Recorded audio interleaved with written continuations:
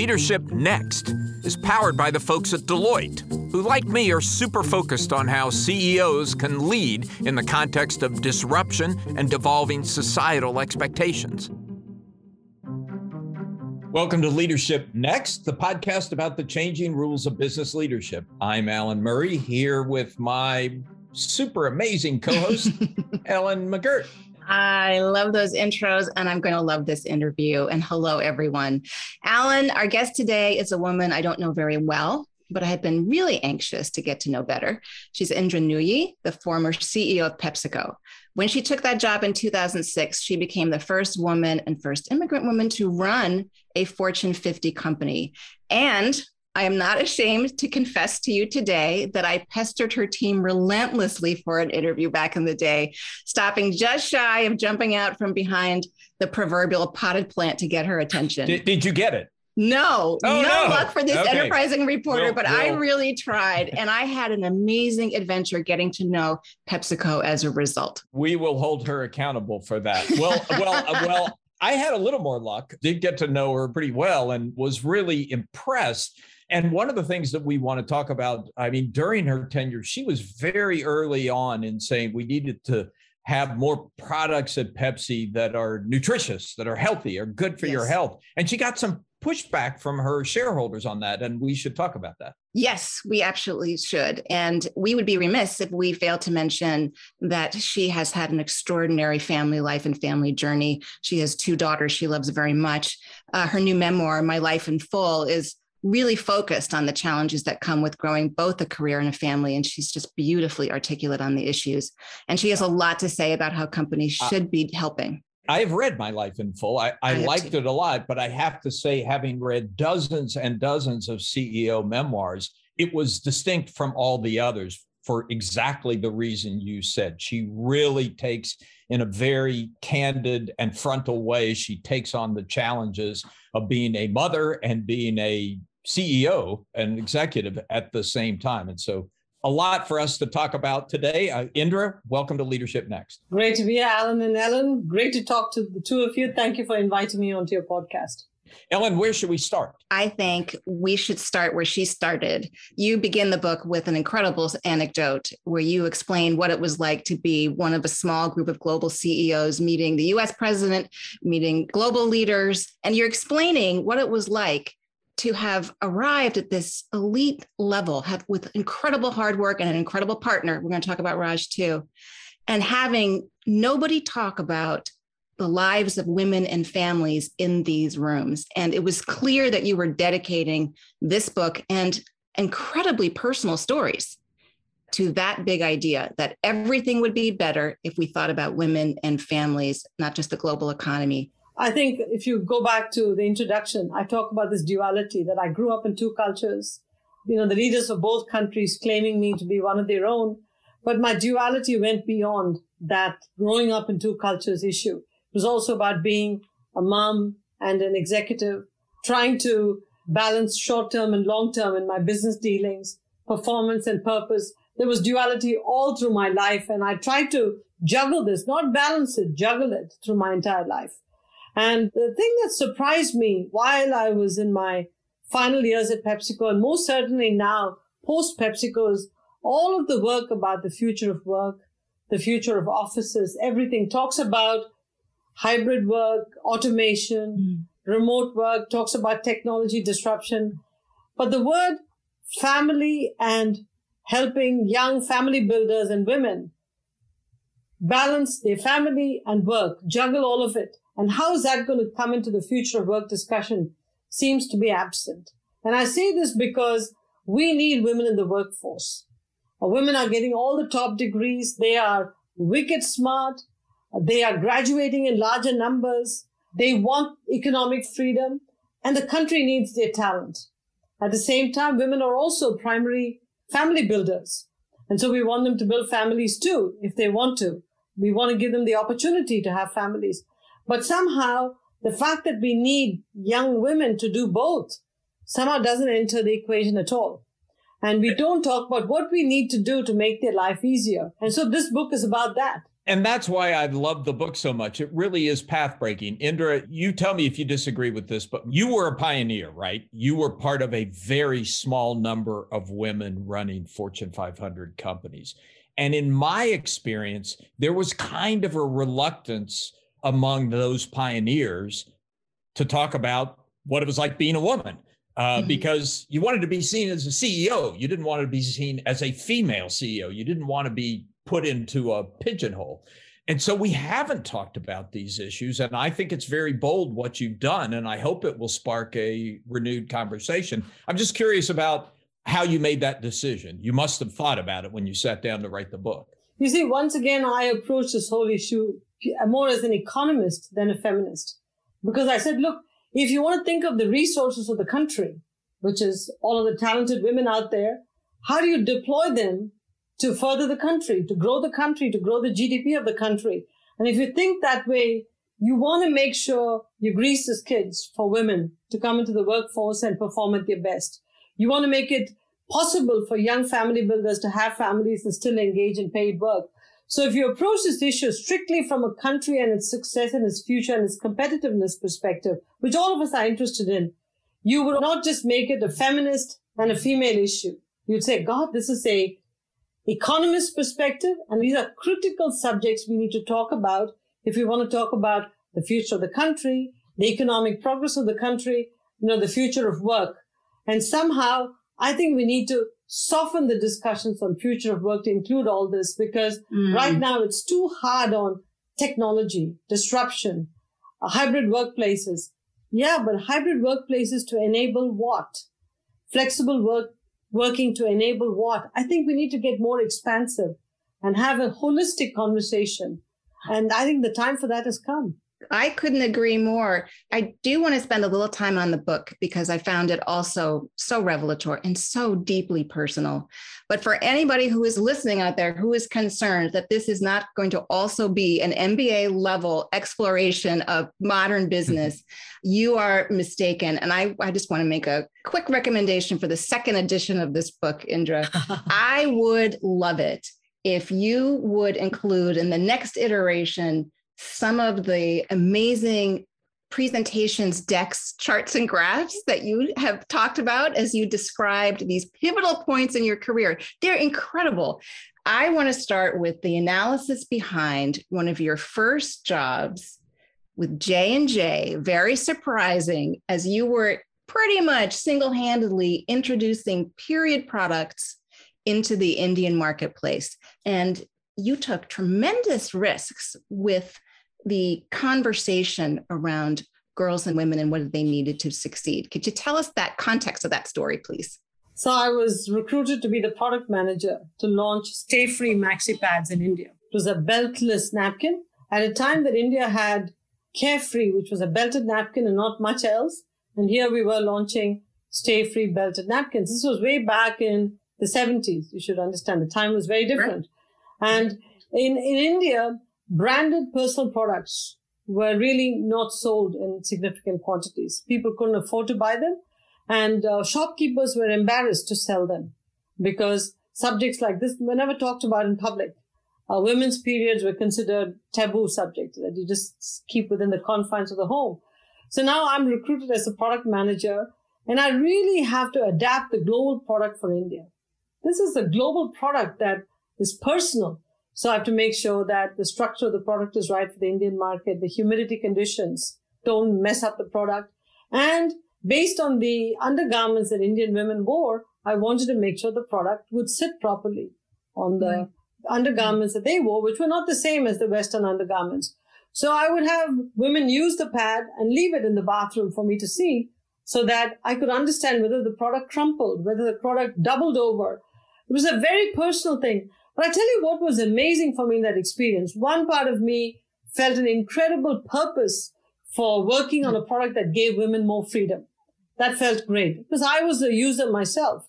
But the more amazing thing was everybody around me were men. All the executives were men. And they all took part in the discussion without flinching, without feeling embarrassed. They too felt they were all on a common purpose, which was to provide more freedom, provide more, just liberation for women. They took upon it as a purpose. And I think that, really made me feel wonderful about what we were working on and what it meant for young women.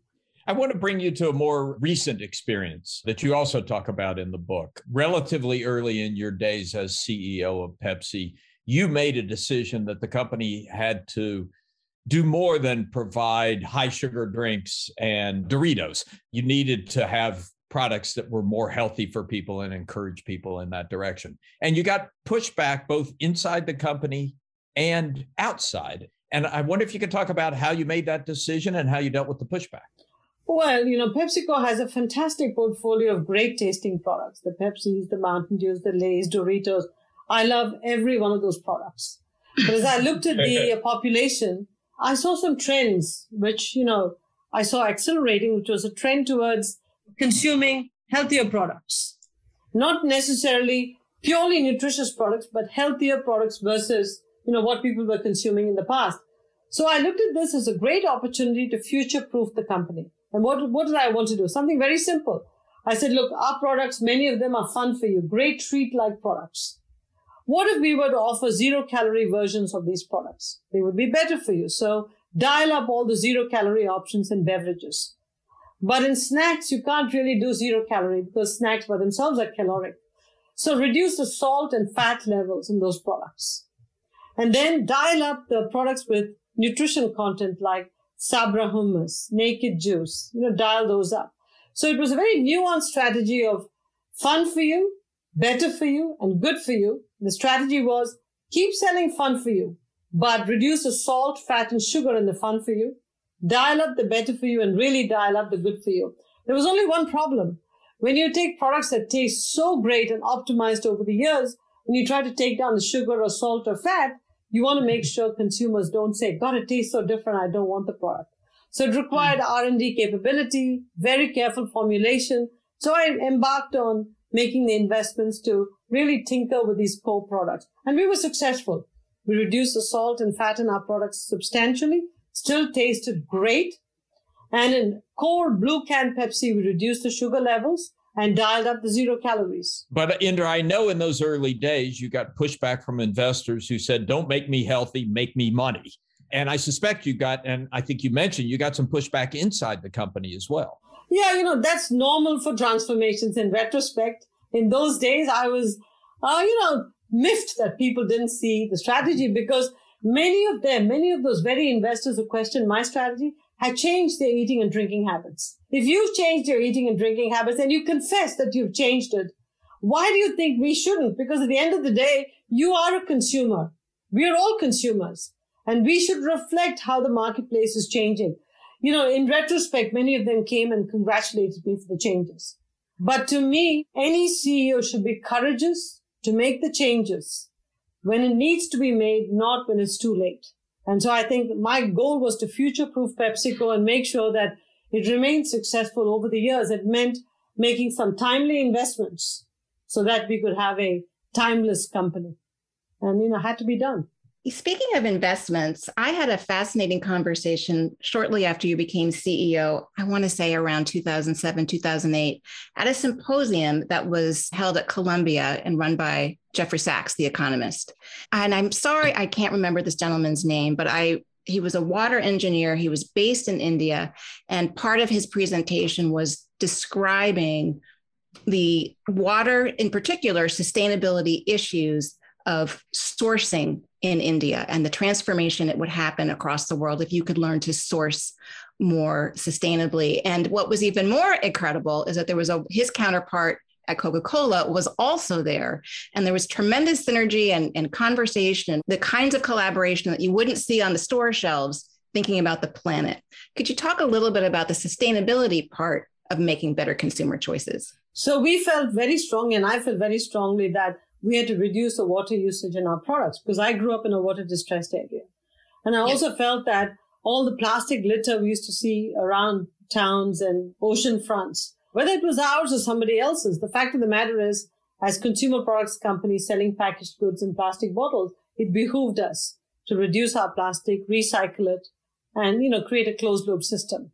And of course, it was a whole issue of reducing our carbon footprint because we had so many trucks on the road, We used a lot of fossil fuels in our plants. We used a lot of renewable fuels before I left. We converted many of our plants to solar energy, even sold excess power back to the grid. We set up a lot of closed loop systems for plastic recycling. And somewhere between 15 and 25% of our bottles started to have recycled plastic. But perhaps the most progress we made was in water use.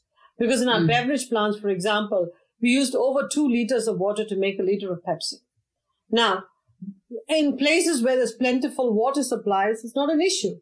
But when there's water distressed areas, it's difficult to justify using so much water to make a soft drink when the town has no water to eat or drink.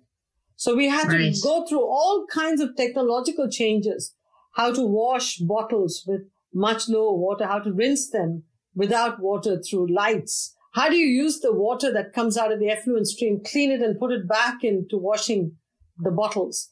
So there was a lot of technology and investments that had to be made. But what that allowed us to do is to continue to operate in towns that were water distressed, because not only did we make our plants super water efficient, we taught the town how to be more water efficient. We taught them how to do rainwater harvesting. We taught them how to plow their paddy fields differently. So we were welcomed into towns as opposed to losing a license to operate in that society. But the biggest feather in our cap, Ellen, we got the Stockholm Water Prize, which was like the Nobel Prize for water conservation. So the team that worked on water did just spectacular things. And I think I look back at our environmental initiatives and say, thank God for that, because we have water shortages in so many parts of the world where we operate plants.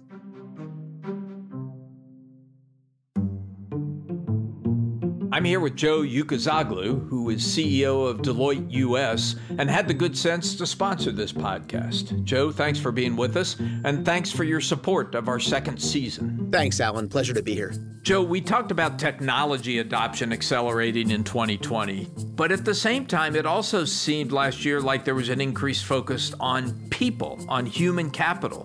Can we hope for a future where we have both more technology and more humanity all at the same time? Well, Alan, I'm particularly energized leading a large professional services firm where people are at the core. This is all about pairing great people with innovative technologies. It's not about replacing one with the other. It's allowing people to free up more of their time to do what humans do best. The technology is an enabler for great people to use their creativity, their complex judgment and decision-making skills. But at the same time, I think we have to recognize that getting this right definitely requires a new kind of corporate leadership. I would say out with the autocratic, all-knowing CEO sitting in the corner office, and in with those who bring vulnerability, empathy, humility. Those are such critical attributes to unlocking the creative talents of the workforce in such a dynamic economy. Yeah, it is very different when you're trying to get a group of creative people to solve a problem than when you're simply giving orders and telling them what to do. It requires a brand of leadership that places a premium on instilling values, instilling principles, and empowering people to be able to make those judgments on the front line instead of waiting for some checklist or waiting for some prescriptive order from corporate that spells out exactly how each of those decisions need to be made. Joe, thank you.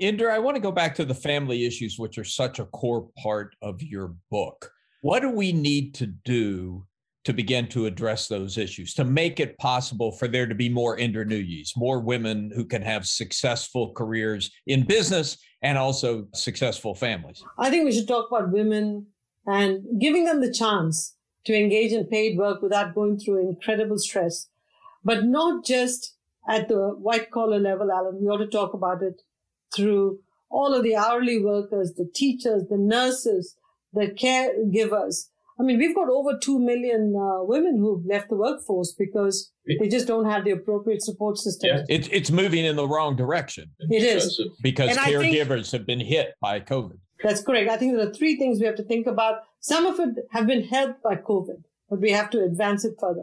First, paid leave. I think paid leave is critically important. And we have to think through how we make it happen, who's going to pay for it. I'm just going to propose the solutions, Somebody else needs to score it and figure out how to make it work. So think of it as a trifecta. Paid leave. The second part is flexibility and predictability of work hours.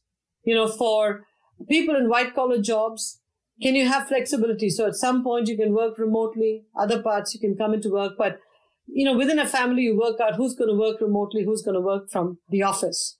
So flexibility. And for hourly workers, give them a predictable schedule. So 2 weeks out, they can plan their care responsibilities because the software is available today. So that's a second part of the trifecta.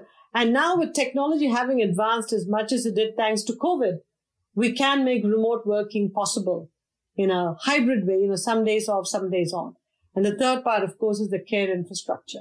Just as we've built a wonderful schooling system for kids over 5, we've now got to turn our attention to thinking about children from the ages of 3 months to 5 years to see what kind of a support structure can we build for child and toddler care and then for preschool so that the kids that come into school are already well equipped to come into the school system and young family builders can actually go back to work because many of them hold critical jobs in frontline, caregiving, nursing, teachers, grocery store workers. I think we have to really make it possible for them. And then, of course, as you get to the white-collar jobs and the entry-level jobs, we've got to carry this further.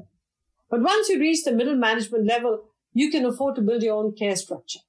But I think we have to build the pipelines. We've got to make it easier for our frontline workers to actually engage in paid work because they need that paid work more than anybody else.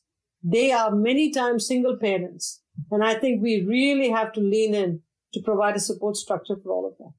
There are a number of proposals buried in the infrastructure bill, for example, and some on the local level where government would play a role in funding and supporting this kind of thing. But it just seems that the opportunity for any kind of agreement politically or any kind of real public-private partnership on this just seems like a distant dream. Is there anything that you've been thinking about that we can be pushing for now, lobbying for, and not making these kinds of care infrastructures specific to individual companies? I think there are two things that we can do. One is we've got to sort of inject a lot more humanity into the future of work conversations. We've just got to do it. Wherever there are big future of work discussions, we've got to show up and talk about expanding the conversations to include families, young family builders, women into this whole future of work, and how we've got to enable all of it, enable everybody to contribute as we think about the future of work and working. But I think there's another very important thing we ought to do. This is a constructive conversation we need to have about care and hybrid working. And so many people have worked on this issue. We read all the reports and the books. They've researched it, they've studied it, they've scored it, lots of experts. I think we should bring them together in a care convention. The 50 or 100 people, the critical people who worked on the care issue, and talk about what's a sensible way to move forward.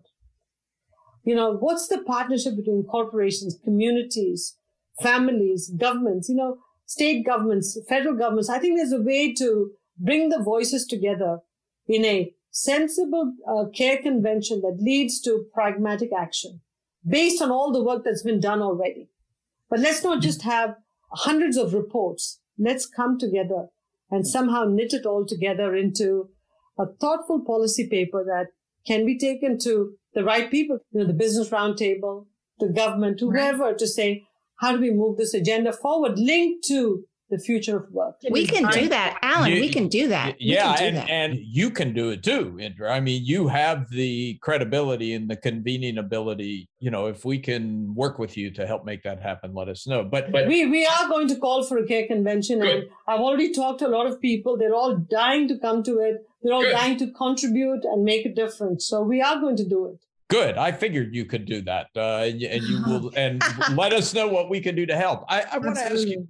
I want to ask you before we leave. You have been a great friend to the Fortune Most Powerful Women franchise, and you've also been a great friend to the Next Generation franchise. Shared your advice. I remember particularly moving comments you made in Toronto shortly after stepping down as CEO. I wonder if you could share that with our listeners. I mean, tell us what your advice is to women trying to follow your path. How do we have a great career in business and potentially make it to the very top? The thought I would leave with everybody is that today, it's different times. It's a decade for women.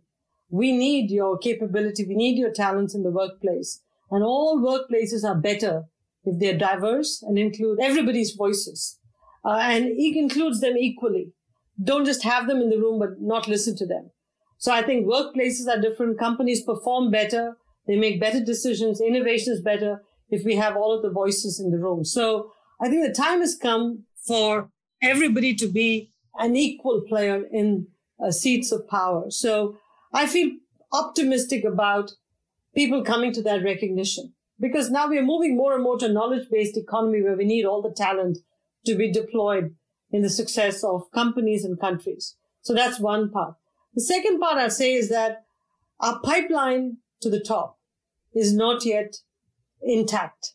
Many parts of it are broken. The early part, the entry level is fine. The middle levels are broken. And then very few make it to the top. So we all have to come together and somehow fix this broken pipeline so people can work their way up the pyramid.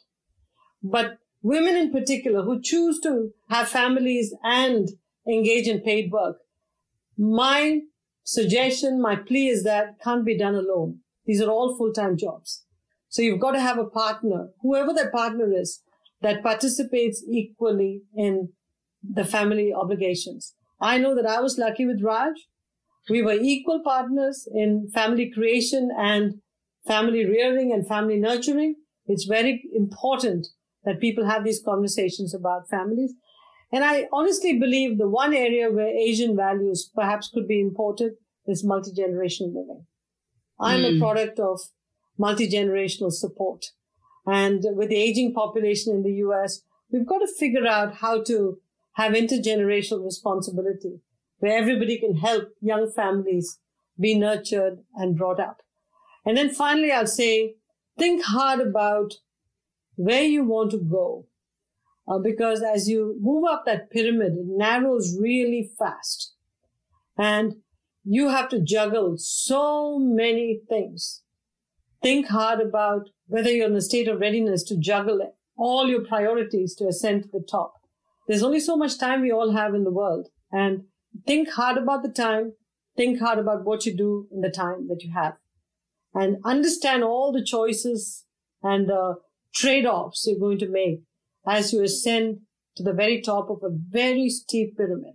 I was fortunate. I had the lottery of luck with a wonderful spouse, family that supported me, and a company that I landed in, a great company like PepsiCo that also had support systems. So everybody needs to think hard about all the trade-offs they're going to make and how they're going to navigate themselves to get to the top. And we, in turn, have to provide them the support structures and the mentoring help to pull them up.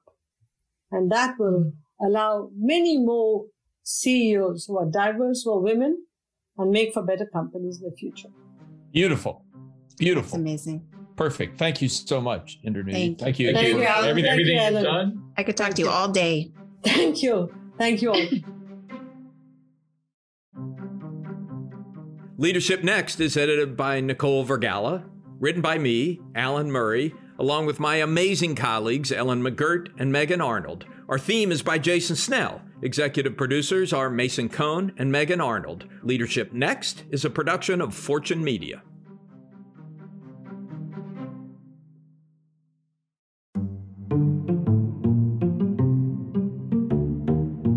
Leadership Next episodes are produced by Fortune's editorial team. The views and opinions expressed by podcast speakers and guests are solely their own and do not reflect the opinions of Deloitte or its personnel, nor does Deloitte advocate or endorse any individuals or entities featured on the episodes.